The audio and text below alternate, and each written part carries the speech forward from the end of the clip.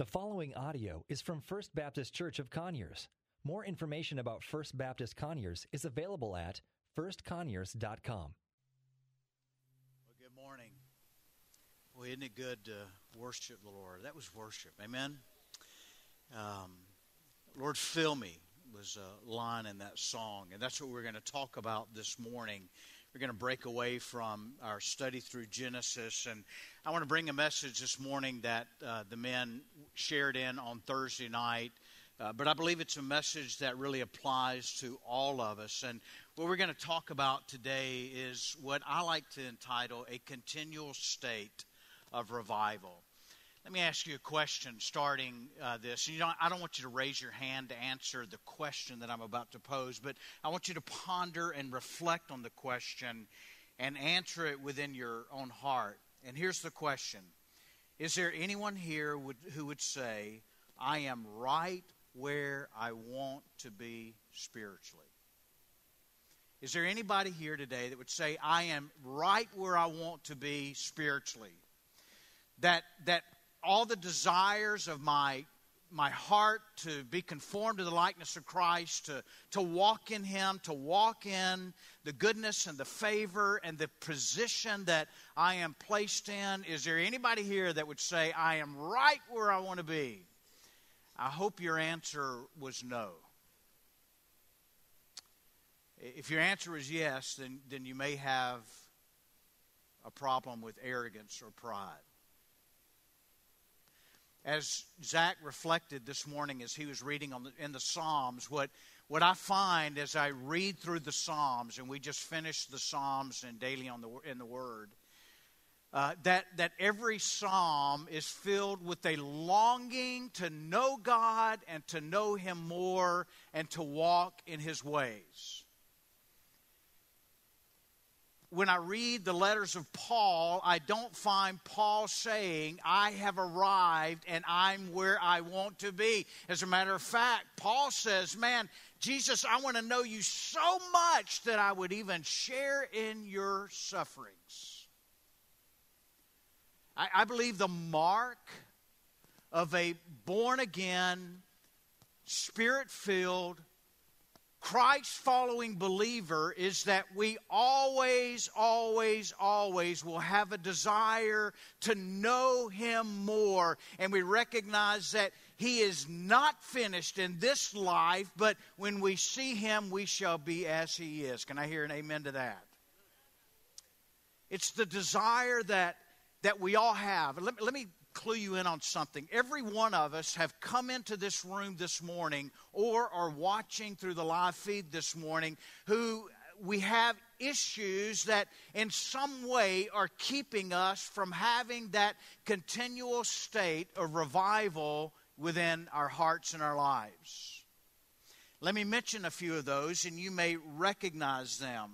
Some have come in with worry and anxiety this morning, and that has so overshadowed and clouded our hearts that we are not in a state of personal renewal or revival. In other words, that thing seems so big that it's blocking us, we imagine, from growing in what Christ has called us to grow in. Some have come in this morning with addictions that only you know about and nobody else knows.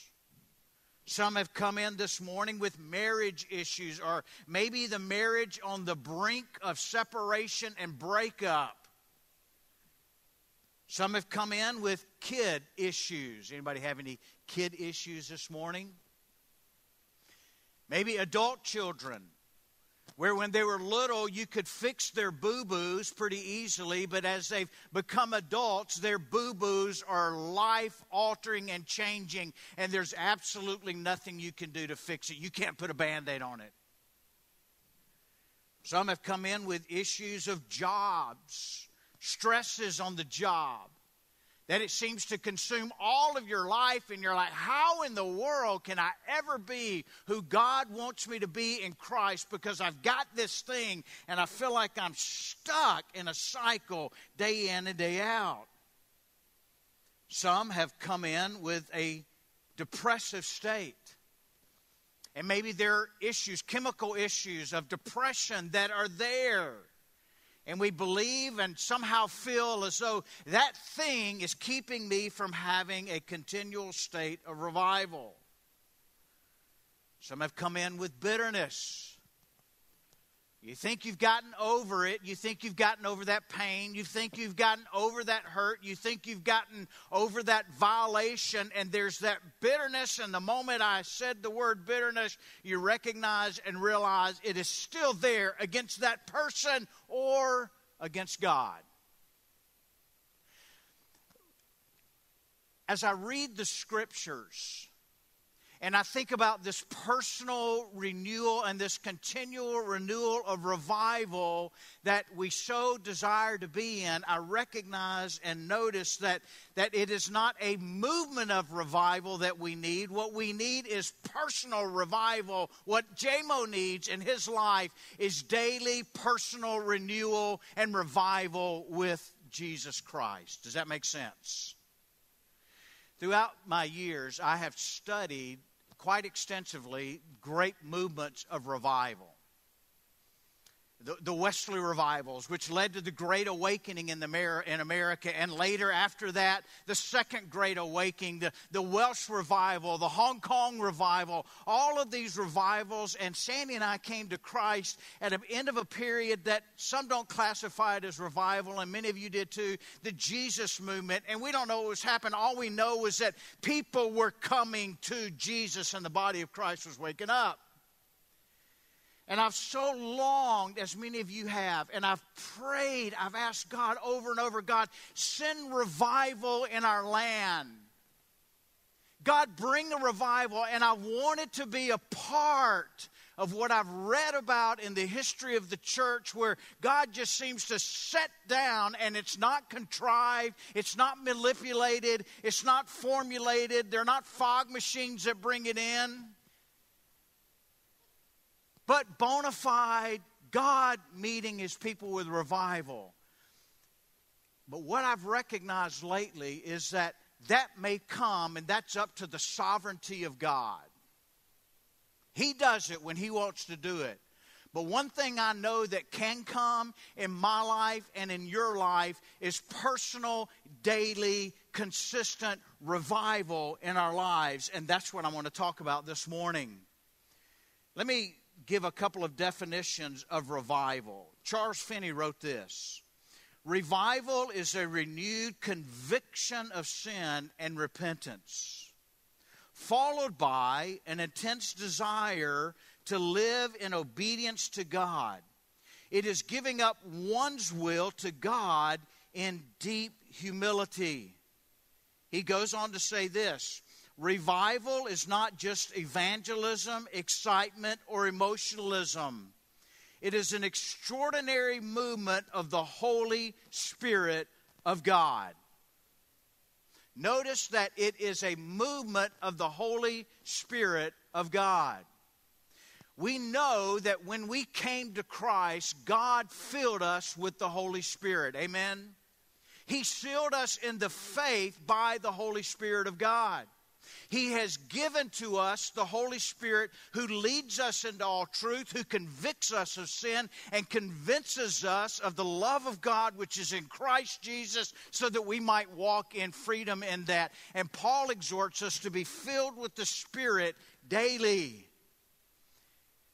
Personal renewal and revival is only by the Holy Spirit of God. How many of you grew up in churches where you had revival meetings every year? Right?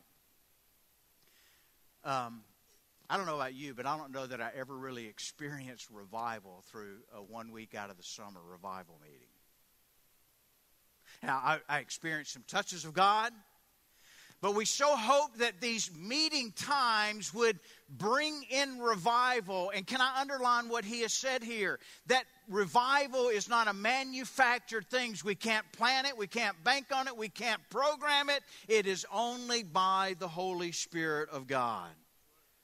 Duncan Campbell defined revival as this. He said, revival is a community He's referring to the body of Christ, believers, a community of believers saturated with God. Leonard Ravenhill said this: as long as we are content to live without revival, we will. You see, personal renewal and revival starts with me.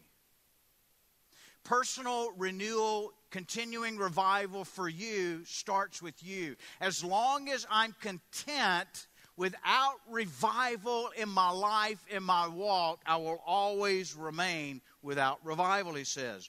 Revival is costly. It will cost you more, however, to miss than it will to find. Father, we pray that, God, as we look at the psalmist, as he cries out, God, in his own life, God, what is a desire for personal revival, God, I pray that the words that are inspired by you, by the Holy Spirit of God, will prick every single one of our hearts. And God, that when we leave today, God, our daily prayer will be, God, revive me. I can't go on yesterday's feeling, but God, I need you today. God, I can't go on yesterday's message, but God, I need to hear from you fresh and anew in your word today, that God, you would grow our hearts so hungry for you, that God, we would stay in a continual state of that desire. I want to take the text, Psalm 119, beginning in verse 169 this morning, to share with you 3 points that we see in this psalm. I'm going to start reading there in verse 169, and you follow along with me through verse 176 to the end of the psalm. The psalmist begins to write, and he says, let my cry come before you, O Lord. Give me understanding according to your word. Let my plea come before you. Deliver me according to your word. Then my lips will pour forth praise, for you teach me your statutes. My tongue will sing of your word, for all your commandments are right. Let your hand be ready to help me, for I have chosen your precepts. O God, I long for your salvation, O Lord, and your law is my delight. Let my soul live and praise you, and let your rules help me. I have gone astray like a lost sheep. God, seek your servant, for I do not forget your commandments. The first thing that we see the psalmist cry out in here is he cries out, God, would you touch me? Lord, I need a fresh touch from you today. How many would say this morning that you need a fresh touch from God, the Holy Spirit, this morning? The psalmist here cries out, God, touch me. And what we recognize and we see in the language that he uses, he starts and he says it 3 different times. He uses this phrase, or 4 different times actually. He says, God, would you let my cry? God, would you let my plea? God, would you let my soul? And what the psalmist is crying out is, God, would you permit my cry to come before you? God, would you permit me to pour out? God, would you permit me to be touched in my soul by the Holy Spirit of God? Somebody said this, and I believe it's right, that when we get desperate for God, we can get through to God. When we get desperate for God, we can get through to God. Now, I, like you, have had many times of desperation in my life where I have cried out to God and I've said, oh God. You know those prayers where you really can't articulate anything, but it's just, oh God, right? But most often, my cries out to God in desperation are, God, would you get me out of this situation that I've gotten myself into? God, would you help me in this situation? God, I don't know what to do in this situation. God, would you come? And those are okay.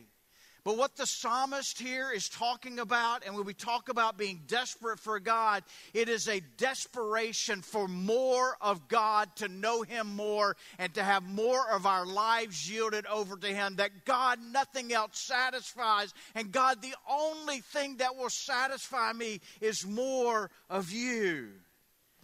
It's that kind of desperation that David cries out in the psalm when he says, as the deer pants for the water, God, so my soul longs after You. And you can picture the gazelle or the deer in the desert where there's very little water, as it's run and run and run, it's panting and it needs water to fill its thirst. Oh God, as the deer pants for the water, God, so my soul longs after You. It's that kind of desperation that Jesus spoke of in the Sermon on the Mount, where He says, blessed are those who do thirst and hunger for righteousness, and there's a promise that they shall be filled. Blessed, oh happy is the one that thirsts and hungers for righteousness. God, I want to know You, and I'm desperate to know You more. It's what Jeremiah the prophet spoke of when he made the statement from God, where God says, if you seek Me with your whole heart, you will find Me, and I will be there. Notice there's that whole heart, there's that whole longing that God would come and meet us. You can write this down. Revival begins in our lives. A continual state of personal revival begins in our life with a sustained desire for a fresh touch from God. Now notice I put the word in there, sustained. I, like many of you, have had moving times in corporate services where the music has been edifying, where the word has been challenging, and I've made a commitment, if you will, or I've made a resolve in my heart, oh God, I want more of You. How many of you have ever cried that out to God? But I find oftentimes that it is a one-time expression and desire. You see, personal renewal and revival comes with a sustained desire for God. What I've experienced in my own walk with Him, sometimes when I have those flashing moments of desire, God is saying, no, J-Mo, that's just lip service. I want a real desire from you. And are you going to sustain that? Are you going to keep that up? Are you going to continue to draw to God for more? A sustained desire.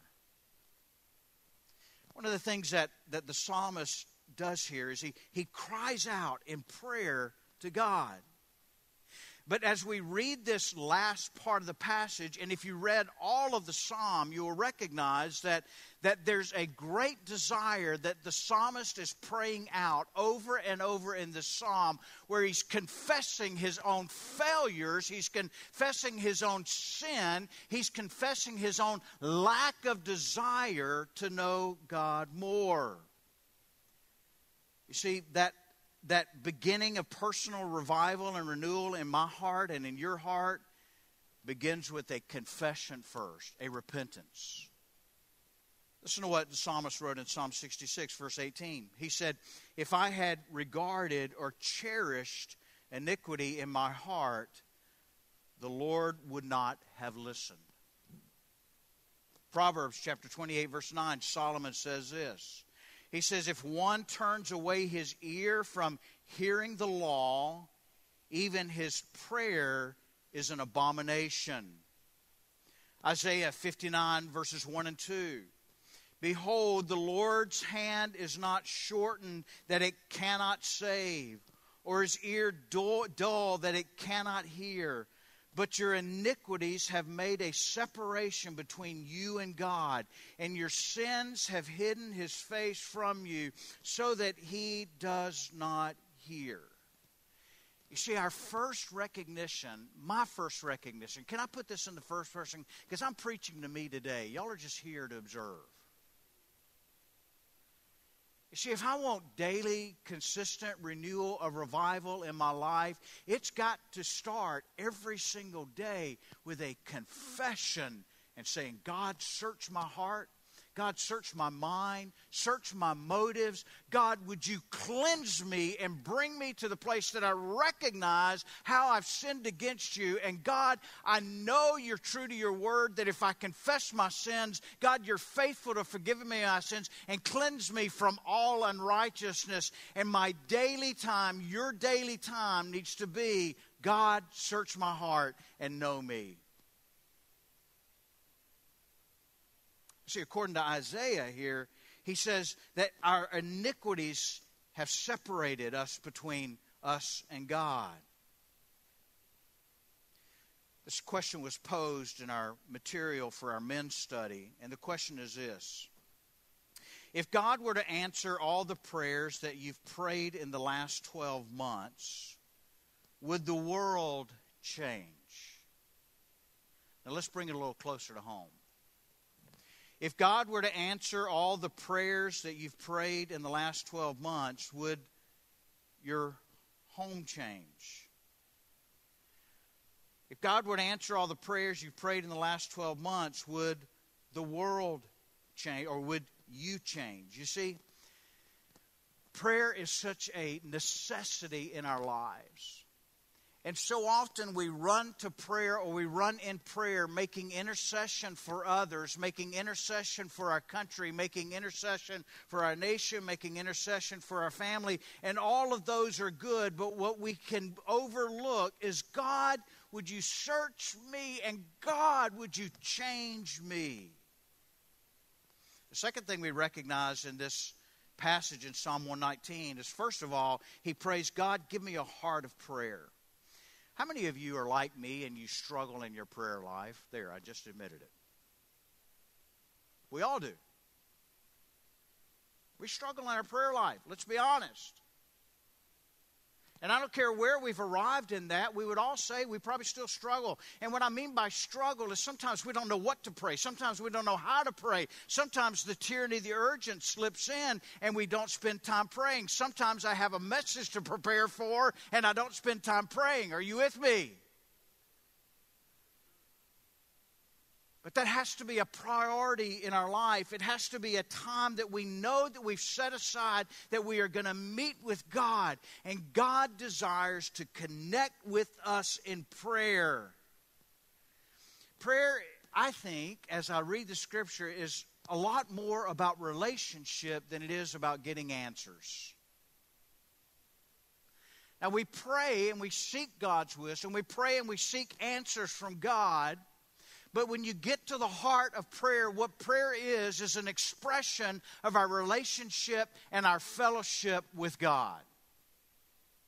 Oftentimes, the illustration of a married couple is used in that. And we know that if a married couple is not in communication with one another, soon what happens is they may live in the same house, but there's no communication and there's no fellowship there. How many of you have experienced that at times in your marriage? You haven't? Oh, thank you. Okay. It's the same way with God. That God is concerned about a relationship, and as we express to God and we hear from God, what are we getting to know? We are getting to know the heart of God in all these matters.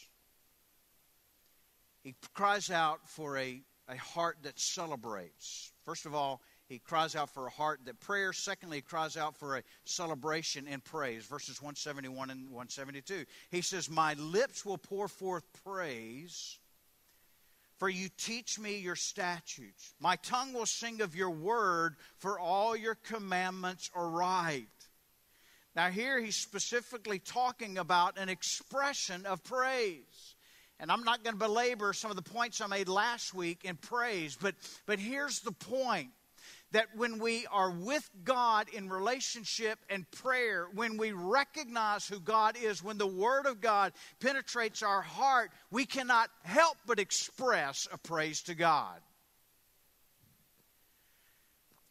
Relating to corporate body life, Here's what Paul writes to Timothy in his first letter to him, speaking to the church there. He says, I desire that in every place the men should pray, lifting holy hands without anger and quarreling. And so Paul's expression is that in the context of the local body, when the church meets together, his desire, we can apply this to all of us, but as I said to the men Thursday night, men, he specifically said, I desire that the men, why? We should be the ones leading out in praise to God.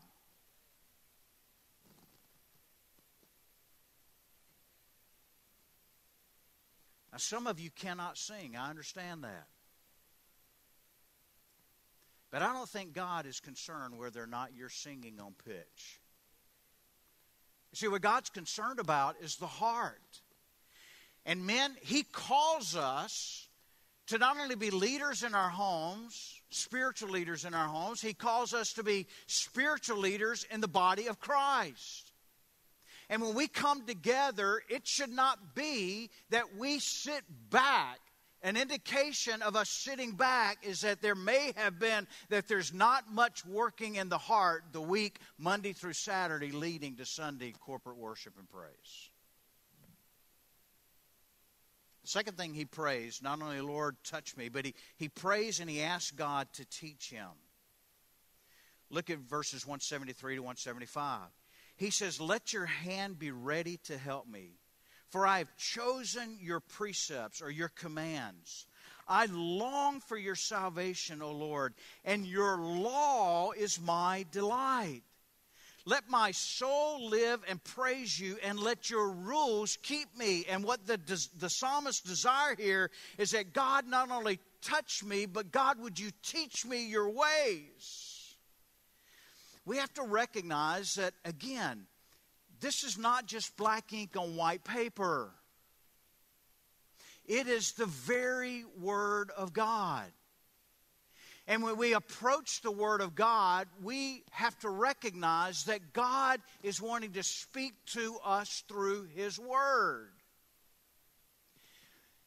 It doesn't matter what my opinion or my conjecture is, right? I always say you can take my opinion if you want. You can take it, leave it, chuck it, or flush it. My opinion doesn't matter anything. What matters is what the Word of God says. And so as we approach God through His Word, first through prayer and praise, and through His Word, we need to recognize that God is wanting to speak to us, me, through His Word. You see, it's hard for me to walk away from truth when I recognize that God is the one conveying it.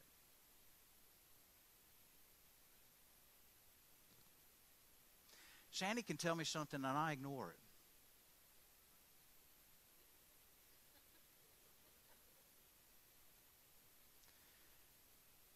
But it's quite another thing to ignore what God says. Now, she has some sway over me, right? She has a lot of sway over me, actually. I might be the head, but she's the neck that turns the head, right? But it's quite a different thing to recognize that, thus saith the Lord. God says this. You see, we need the life of the Word of God flowing in us. We need personal, daily renewal and revival. When we look at the history of Israel, there was a very marked time in the history of Israel, about 450 years B.C., that after the children of Israel had begun to be released from captivity of their 70 years in Babylon, there were three different exile groups that began to leave the land. They were permitted to go back to Israel and reestablish the city, reestablish their practice of worship. And a part of this third group was a guy by the name of Nehemiah. If you're familiar with the book of Nehemiah, there had already been two other waves of populace that had come out of captivity and gone back to Israel. The first one being the ones who had gone back supposedly to rebuild the temple, the place of worship. And sometime later, Nehemiah makes an inquiry as to what is taking place in Jerusalem. What's happening in Israel? What have they done, the other two groups? Have they reestablished what we were taken away from in captivity 70 plus years ago? And he gets a report from the individual that had gone there, had seen it with their own eyes, and he begins to tell Nehemiah this. That the exile, those who survived the exile, are in great trouble and shame. And the wall of Jerusalem is broken down, and its gates are destroyed by fire. You see, God's hand of delivering the nation of Israel from Babylon was not just to restore them back into geographical place so that they could rebuild their houses, rebuild the temple, rebuild the walls, and have a nice place to live. God's desire was that out of the exile experience, the captivity experience, that they would go back to Jerusalem and rebuild so that they might worship and know God. That was the purpose. And then when this came to Nehemiah, that everything was still in rubble, that there was trouble and there was shame. Verse 4 of Nehemiah chapter 1 says this: "As soon as I heard these words, I sat down and wept, and I mourned for days. And I continued fasting and praying before the God of heaven." God, you've delivered your people from captivity. God, you've enabled them to go back to their home place to rebuild so that they might again worship and commune with you in that place that you designated. God, you set them free from captivity, and they've gone there, and it's no better off. And God, it breaks my heart because, God, you love your people, and you so desire to be worshiped by your people, glorified by your people. And God, you desire to pour blessings out on your people. But God, that's not happening. And what does it say? For a long time, I wept and I prayed and I cried out. Some of us have been delivered from captivity and bondage of sin. And God has freed us and set us free. Yet we are living like we're still in exile and not taking advantage of, not desiring to, not wanting more of God. And God says, no, no, no, I've called you out as a holy people to be salt and light. And the only way you're going to do this is if you're connected with me and growing with me. Now, notice what Nehemiah does right after this. Nehemiah first begins to confess the sins of the nation. Of how the nation, remember, this is Israel. It was a theocracy. God's chosen people, God's chosen nation. By the way, in parentheses, America is not Israel.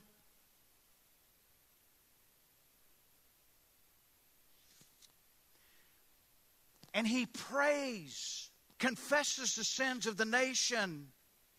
And then he says this: even I and my father's house have sinned.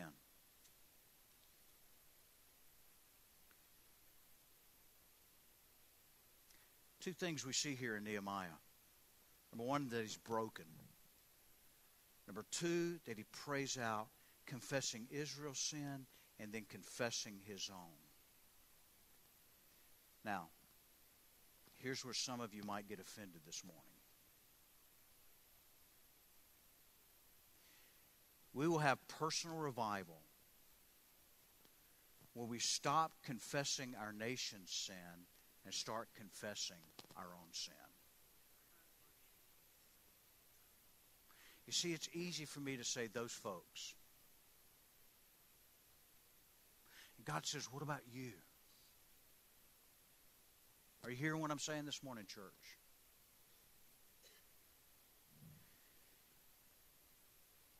Some of us maybe here, and we may be expressing sorrow. We may be even expressing outrage at the state of our own nation, but we're not displaying brokenness over the state of our own soul.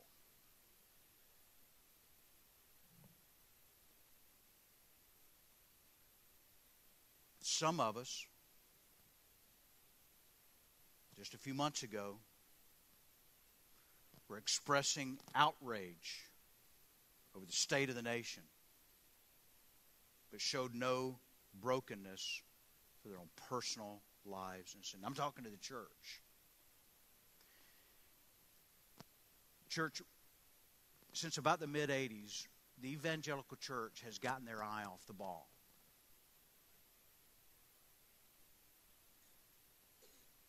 Started back with the moral majority. And we thought in some way that if we got in bed with a particular party, then everything was going to be okay in the country. It did more to damage the evangelical church and the witness of the gospel than anything else in the 20th century. Because we got our eye off the ball. The ball is the mission that Jesus has given to us to win, disciple, and to sin. Notice in this story that King Xerxes was not the Messiah. Nehemiah goes to him and says, "Hey, King, would you help me go back so that I can rebuild the walls in Jerusalem? Would you give me letters that as I go through the land, I'll be protected from those because I got a letter from you that's allowing me to go back?" And he pushes it and he says, "King, there are a lot of forest in that area that we could sure use the timber from to rebuild the temple and the walls. Would you give me a note that gives me permission to take the resources that I need to rebuild that?" And the king graciously grants it to him. The king did not deliver Israel. God delivered Israel. God used the king as an instrument for his purposes and his will, but the king was not the Messiah of the nation of Israel. Can I get an amen to that? So, church, what I'm saying, and hear my heart, I love you. And guys, ladies, there's no political figure that's going to rescue us. We are of a different kingdom. We're of the kingdom of God. The kingdom of Christ. And He is our King. And His operation and principles are far different. His concern is for the body of Christ and us on mission because He desires that many would come into His kingdom so that on that day He might be glorified and magnified.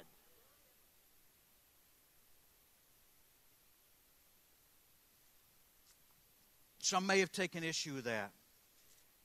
I'm not getting political. I'm just simply saying, folks, when you look through the history of Israel, God used those in authority to fulfill His will. And God places them there and God takes them out so that His will and His purposes might be accomplished. I shared this the other night with the men. And y'all, I have literally traveled and spent time in the world. And I've spent time in communist countries where I've had to sneak through the border in order to get to a group of men who are pastors undercover, clandestine, because they know if they're caught, at minimum, they're going to spend time in a state-run prison and never see their family again. And Vanessa, you and I have gone to some of these places in Eastern Europe through Luther Rice. Countries like Cuba. Countries like Pakistan. But it's something every time I I have gone to those places and I've spent time with the body of Christ, with the community of the body of Christ who recognize that Jesus is their King, I come away saying, I wish I had what they had.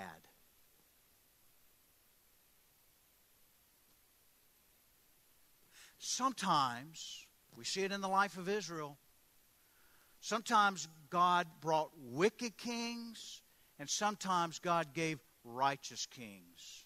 Why? For His will and His purpose. And in this day, I'm no prophet,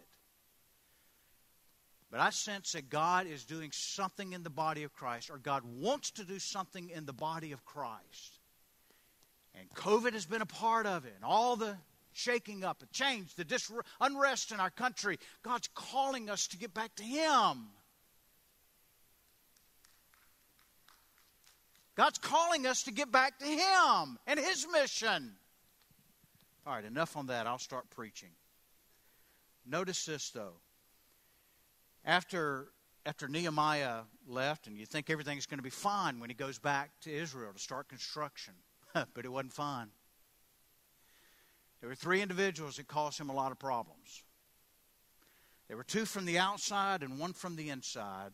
There were ways of deception, division, and distraction that were used to try to take Nehemiah's eye off of what God was up to. And can I tell you this and warn you of this? That the moment today, if you make a decision, God, I'm going to move on with you in personal daily renewal and revival, the enemy is going to come at you in the places that he knows are your propensities and your weaknesses, and he's going to do everything he can to cause you to give up on day 2.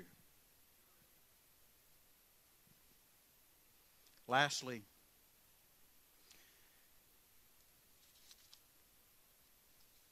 he cries out, God, transform me. Verse 176.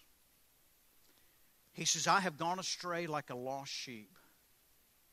God, seek your servant, for I do not forget your commandments. I find this remarkable. He's just spent roughly 2,600 words in Psalm 119, expressing all of the righteousness of God, the knowing of God's Word and what it does, and the desire to have that. And he concludes it by saying this, God, I have gone astray like a lost sheep. You see what he's done? He's looked inside. He's looked inside at his own heart. And he recognizes that he is capable and perhaps was in a backslidden state, or he at least recognizes that if I'm not careful, I can be in that state in a New York second. He acknowledges his backslidden state. Look what he says. God, I have gone astray like a lost sheep. We don't hear that word very often anymore, do we? Backslidden. God uses it. Proverbs chapter 14 says, the backslider in heart will be filled with the fruit of his own ways. This word backsliding, the Hebrew that's used there means to turn away or to turn back. To deviate from or turning from an accepted or expected path of commitment. The psalmist here says, God, I have turned away. God, I have backslidden. It's where it begins in our lives for personal renewal and revival. God, I've backslidden. We often think of backsliding as something that happens over a long period of time, and then all of a sudden there's an altar call and I make a rededication of my life. Remember those? I got to confess every morning, Lord, I've backslidden. God, I've turned away from an acceptable or expected path of commitment. One can go from being mighty in the Scriptures to missing the shepherd before they know it. There's not a one of us in this room that is not in danger of making one decision that changes the course of our spiritual lives. Except for the grace of God, Paul says, there go I as well. Sometimes we're so worried about fixing other people when it's us that needs to be fixed. Let me put that in first person. Sometimes J-Mo's worried about fixing other people when it needs to start with J-Mo. He looks in and then he looks up. He says this, I love this phrase. God, seek your servant. You see, we're so depraved. We're so far from God. Such sinners that we're not capable of seeking God on our own. If God does not draw us, then we cannot come. Billy Graham put it this way. He said that the Holy Spirit is the hound dog of heaven. Aren't you glad for that? Would you pray with me in closing this morning? God, would you seek your servant? God, because I know that like a sheep, like a lost sheep, I can go astray at any moment. You might be here this morning and you recognize that you've gone astray. You may have all the fashion of Christianity. You may be in attendance every time the church doors are open. You might, whatever it is. But the heart's not there. And you know this morning that you need, what we need is a touch from God, and that He would lead us and that He would transform us. Father, I pray that, God, the words that I have spoken would penetrate my heart first, God. God, I want to know you more. God, sometimes I feel like I desire it so much that I'm going to go crazy. I'm going to lose my mind. God, I believe in these times, God, you wanting to renew and revive the body of Christ. Lord, you're desiring to shift our focus back to the principles of your kingdom, knowing that we're citizens of heaven. God, we do pray for our nation, God. God, we pray for us as your children, God, as those who profess to be followers of Christ. God, make that happen in me by the Holy Spirit. God, seek me. And God, would I be responsive to you, Lord? Father, we beseech you, God. We ask you to do this. Lord, start in each and every one of us individual. It's in Christ's name we pray. Thank you for listening to audio from First Baptist Church of Conyers, located in Conyers, Georgia. For more information about First Baptist Conyers, please visit us online at firstconyers.com.